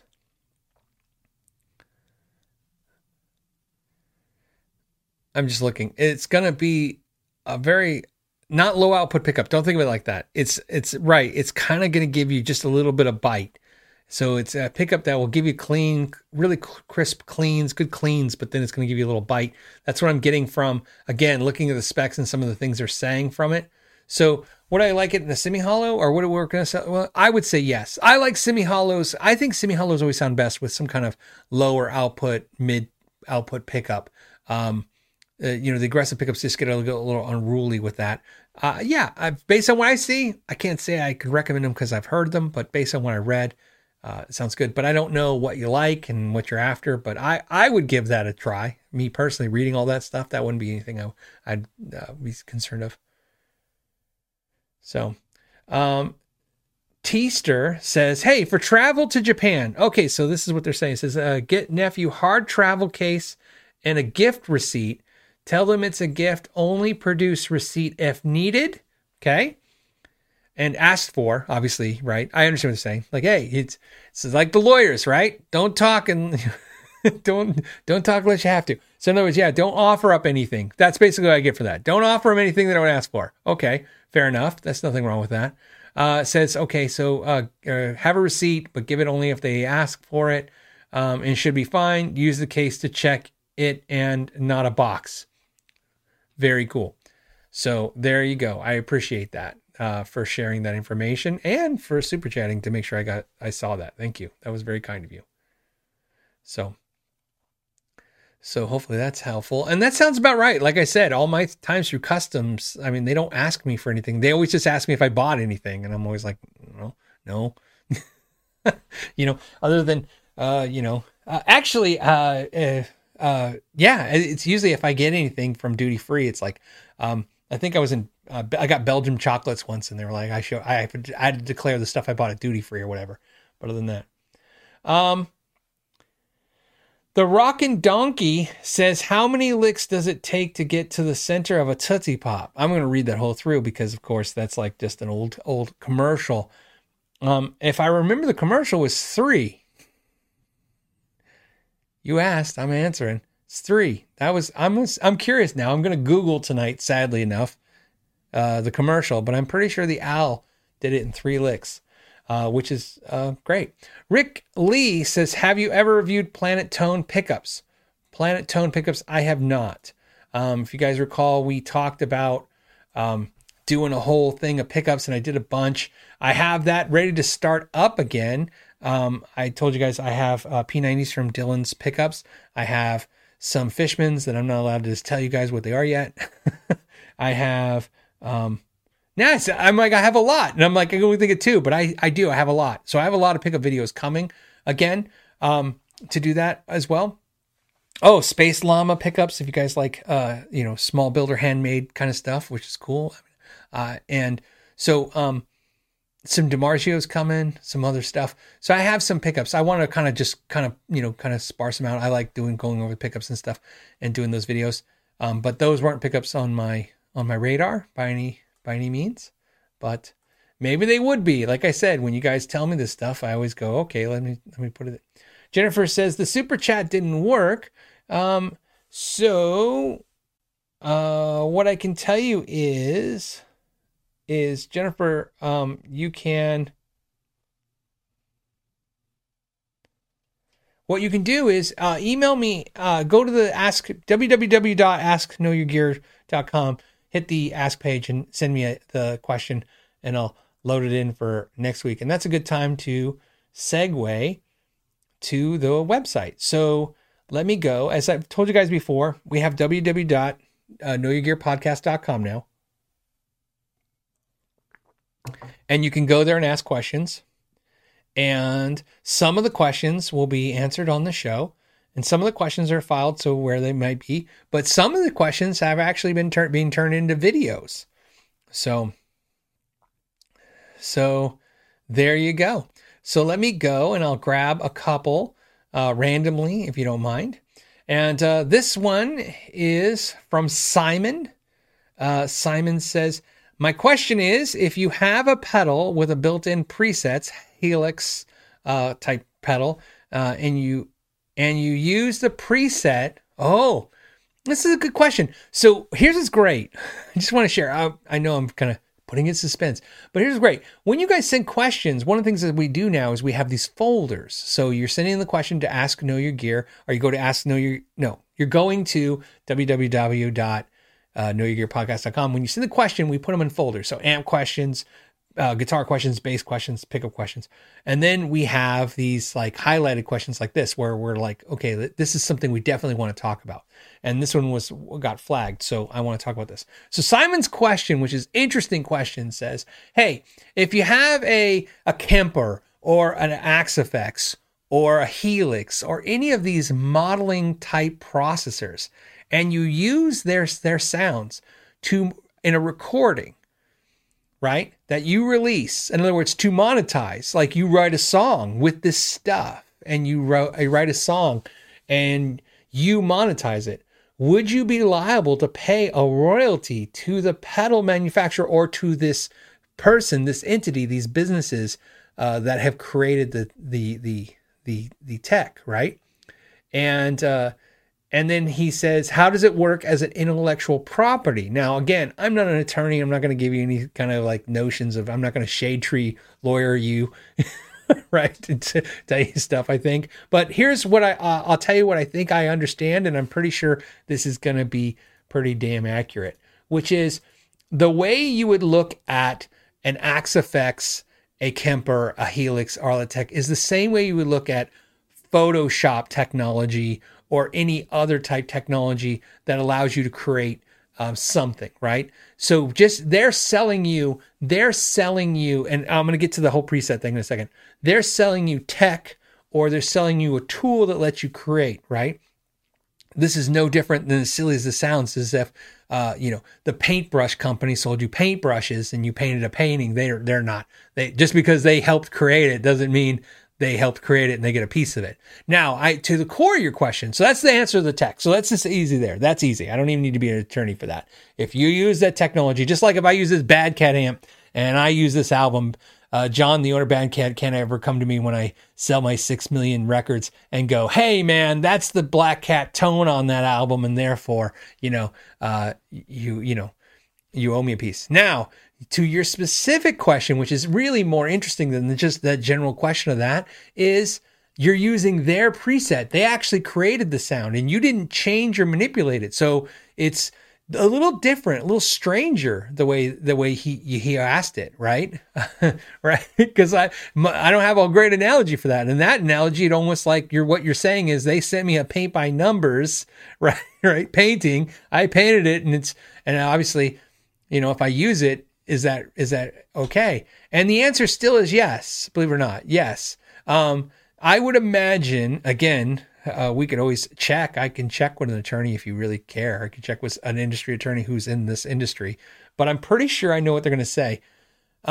When they make those presets, and they sell the product, again, these are sample presets. This would be considered something, I don't want to say like public domain, but it's obviously considered in a way that they know you're going to be using it. And so their ability to have, to basically say they get some kind of, you're using their sound, wouldn't apply. It's otherwise, I would imagine, if it even mattered, and it doesn't, there would have to be some kind of disclaimer saying, hey, if you don't manipulate this preset, we own this sound.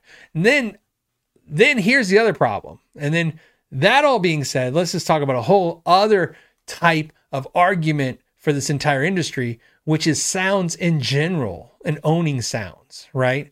The question becomes, this has been the bane of all amp and pedal makers forever, which is who owns a sound in the first place? Like, for instance, you can make an amp that sounds like a Marshall, but you can't say it sounds like a Marshall because the name Marshall is trademarked, but it can sound like a Marshall. The sound is not trademarked. So you can absolutely make a pedal. Lawrence Petros was here earlier, LPD pedals. So he can make a Tube Screamer sound. Okay, we're not even talking about copying the circuit, which is a different discussion, and really that's still fine too, believe it or not. But let's not even talk about that. If he makes a pedal that makes a sound that actually sounds like another pedal, he's totally fine.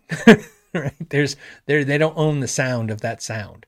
And even if they did, the argument of that would be a nightmare. You can't get anybody to agree. We can't get anybody to agree. There's 1,000 of you here. We can't even agree on sounds. Could you imagine a poor jury who's not trying to figure out what stuff sounds like? But great question, an interesting discussion. I'd never heard it asked that way, which is, yeah, if you use a preset off like a Line 6, if you use the preset off a Line 6 and you make a hit song with it, do they have a way to come at you and say, hey, they made the sound?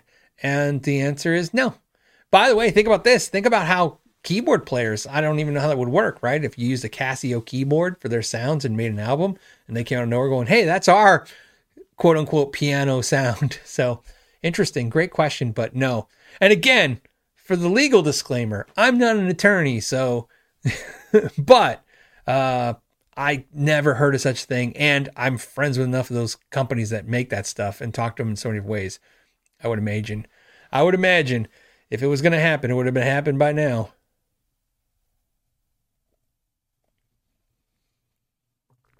Okay, so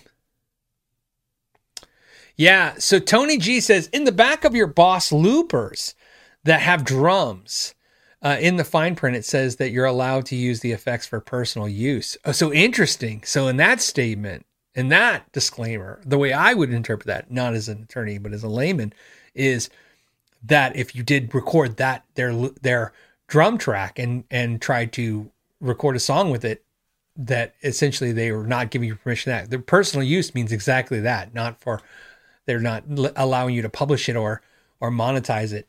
So that'll be interesting. But again, like I said, like I said, it's an interesting thing. In my I wouldn't worry about it, but in my brain says, I don't know, you can just take a preset and just manipulate a little bit, right? What's the point of giving the technology if you use it? So yeah, Matt says Yamaha would own the 80s with all the DX7 sounds in every hit song. Exactly. So, and then I'm Not Old, I'm Vintage says Gibson lawyers are willing to take the case. I'm laughing because I'm like, I get it, and it's warranted, right?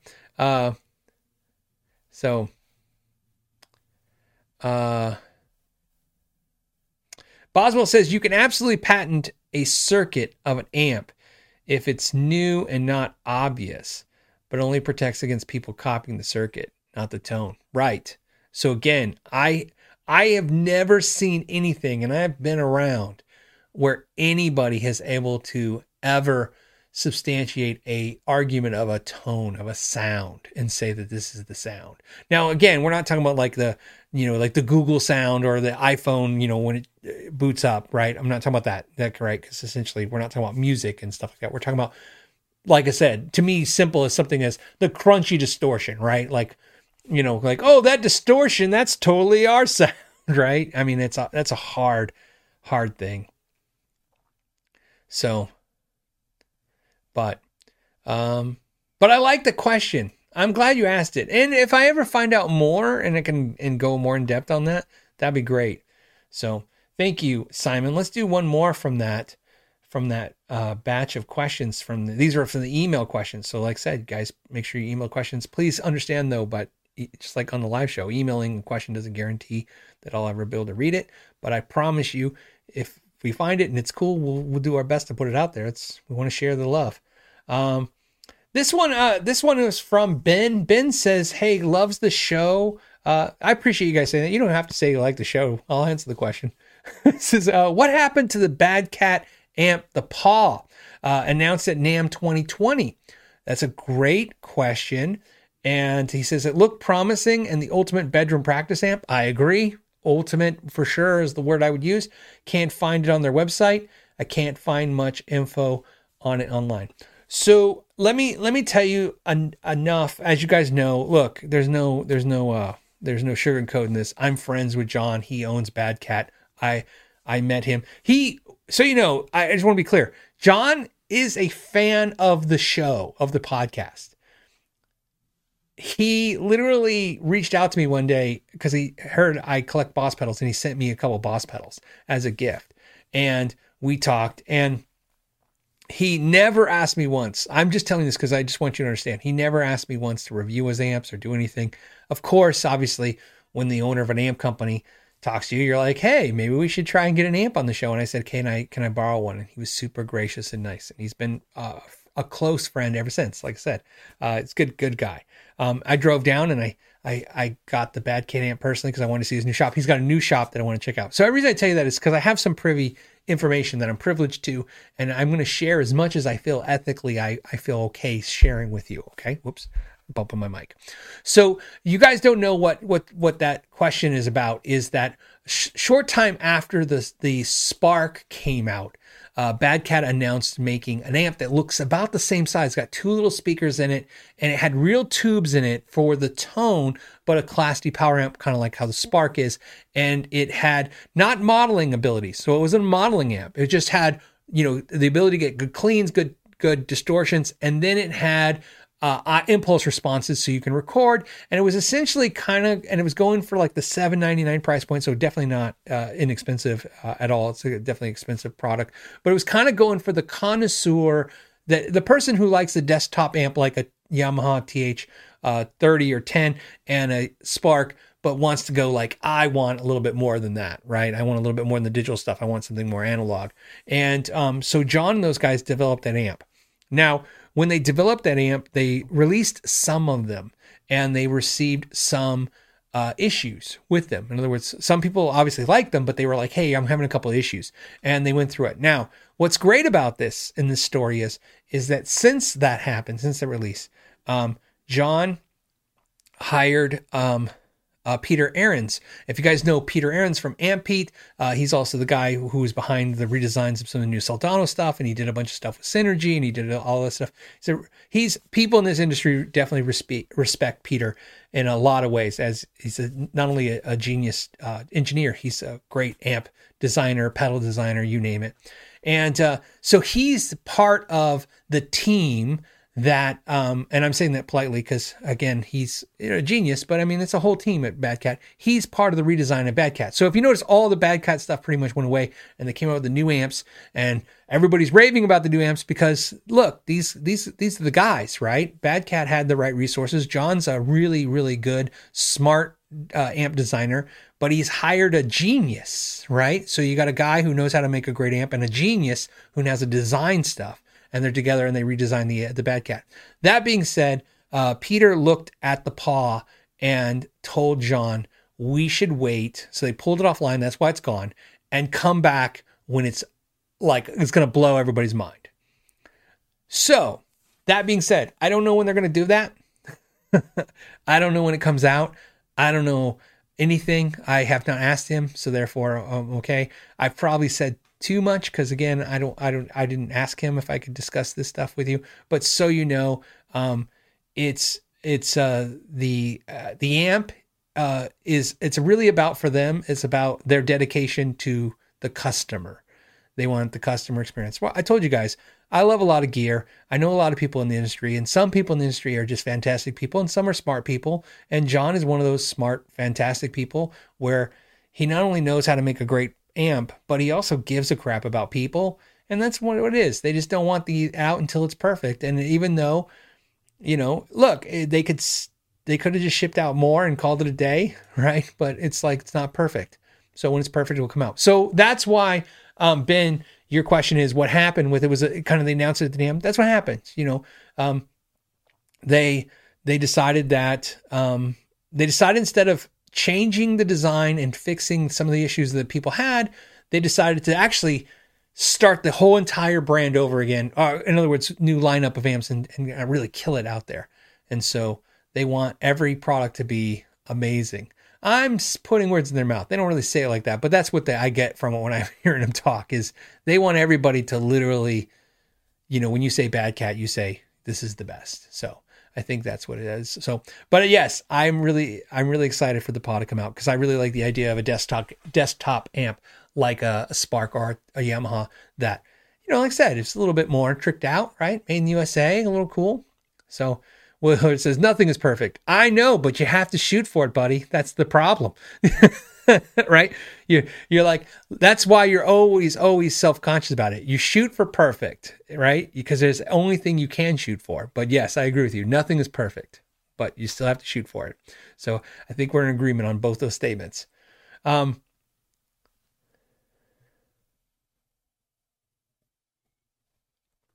Okay. All right. We're wrapping up the show. Let's, I think a super chat or two came in. No super chats, guys. Let me just knock out what I see here. So we can talk about that. Mr. I don't know. I ever since Meester sent me messages, I see Meester everywhere. Mr. S says Evertune ? So I'm sure that's in reference to the fact that we talked about having an Evertune guitar on the channel. And, you know, I even talked to the Evertune guys. So, you know, the Evertune guys were one of the companies. Look, I'm just going to tell you right now because I want to say it. It's the end of the show. Usually only the diehards hang out to this part.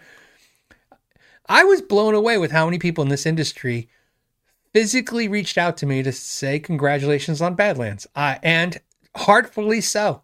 The guys at Kiesel reached out. I was in shock. I'm not going to lie. It's not my personality to kind of BS anyone, but I gotta tell you, so that's why I gotta tell you this harsh truth, which is every single company reached out. I thought, oh no. They're like, hey, we want to talk to you. I'm like, oh, great. What did I do? What did we do? And every time it was like, hey, man, that was awesome what you guys did. That sounds great. Or, hey, we're happy for you. Or, hey, And so Evertune was another company. The guys at Evertune reached out, same thing. Eastwood Guitars reached out. Morley Pedals reached out. It was just really cool, man. A lot of companies just reached out and said, hey, we saw what you guys released a brand, and hey, we saw it sold out, and hey, congratulations on that. And some of them were like, and if you ever need help with anything, let us know. And I was like, this is great. So Evertune definitely reached out. I've been working on an Evertune video. So again, the Evertune video is kind of like the Strandberg stuff that I've done and a couple of things that I've done where I'm not versed. It's not easy for me. It's not something I play all the time, so I'm versed in it and I'll just do a video about it. I really have to spend time with everything, right? Like if you guys saw my Kiesel bass video this week, obviously I got it in October.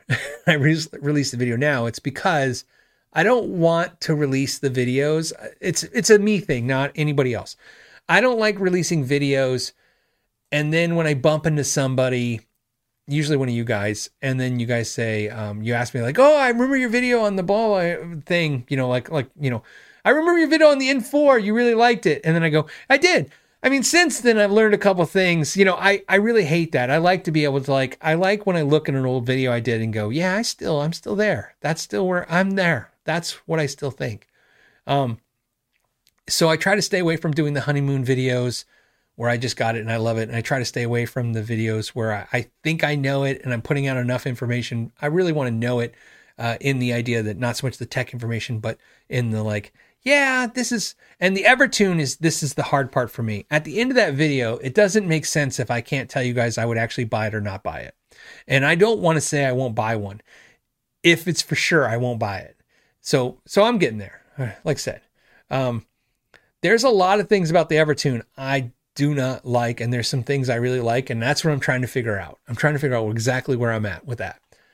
So, especially since it's different. It's a different product. So, David just wanted me to have some KYG rent money. I appreciate that. Rent's crazy now.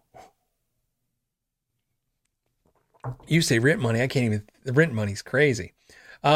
Ray says, hey, is it a good idea to rent gear instead of buying it and taking a loss selling later?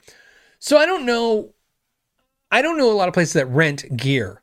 So first, let's be aware of that. I remember there's a company called Pedal Genie that used to rent pedals, and they may still do so. I don't know. It's sad. They could be out of business or defunct, or they could be killing it. And they're not on my radar right now. So there's Pedal Genie. Or we could just Google. How about that? Let's just Google it. And let's see if a legitimate website comes up. And it does. So here you go, web. Here's Pedal Genie's free commercial. It says, choose your pedals. We deliver to the door. Rock out on your rig and buy or return. So, Pedal Genie. And again, I know that was echoey and horrible or whatever, but, you get the idea. Whoops. Okay, you get the idea. So it says they have 2,000 pedals and you can rent that. Reason why I want to show that is because that's one of the few places. I know some guitar stores throughout the country rent gear as well, not just band orchestra and rent stuff. But so if there's some of you going, why would you rent? How do you do that? There are places that obviously do that, renting. Renting, sure. Look, to me, taking the time to rent something and to see if you like it could pay a dividend. What I would tell you, Ray, my preference would to buy right. In other words, is the saying, which is find something that you're buying at a great deal and you're not going to really have a problem with that. So a perfect example is, like I said, what I said earlier, there's pedals normally sell for $200. Maybe they sell used for $150 and there's somebody selling for $100 and you're curious, you can always buy that. Not only you can make $50 or whatever you make if you sell it. That's not what I'm saying. I'm just saying that you can actually get out of it. And that's what I got to do. But yes, I I think one of the things that I constantly kind of hit home on this show or this podcast is I try to stay away from the players that are always like, I keep everything, I don't flip anything. Why are you guys always concerned about resale value? Look, I tell you guys all the time, if you sound like who I sound like, good for you. Most of us, and I really do mean most of us, I can't say the 90%, but I could say 60 to 70% of musicians, of guitar players, are on a journey. And they think when you buy a guitar, when you buy an amp, it's mostly a calculation at best. Even when guitar players I don't buy a guitar unless I play it. Look, I've played guitars for 2 weeks and then decided I don't like it.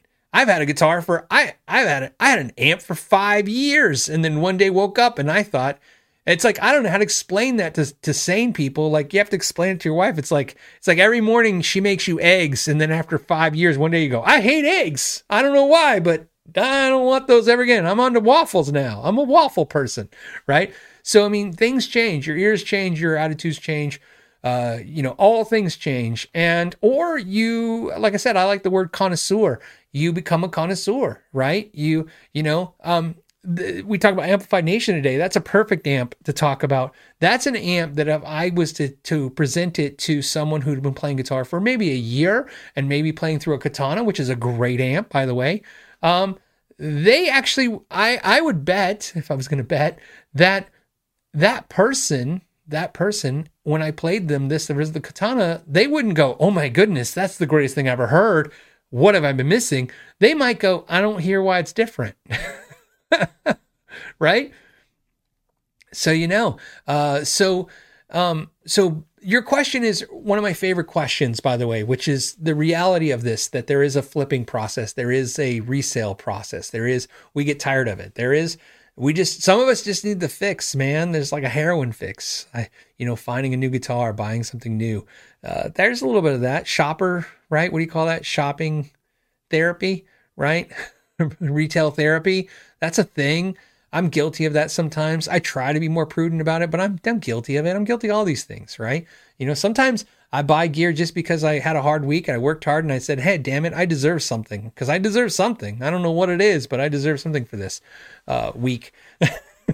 But to answer your question, yeah, if renting is something, especially if you're not comfortable, some players are just not comfortable with the whole buying and flipping a piece of gear. It's a headache. You got to negotiate. You got to do all kinds of stuff.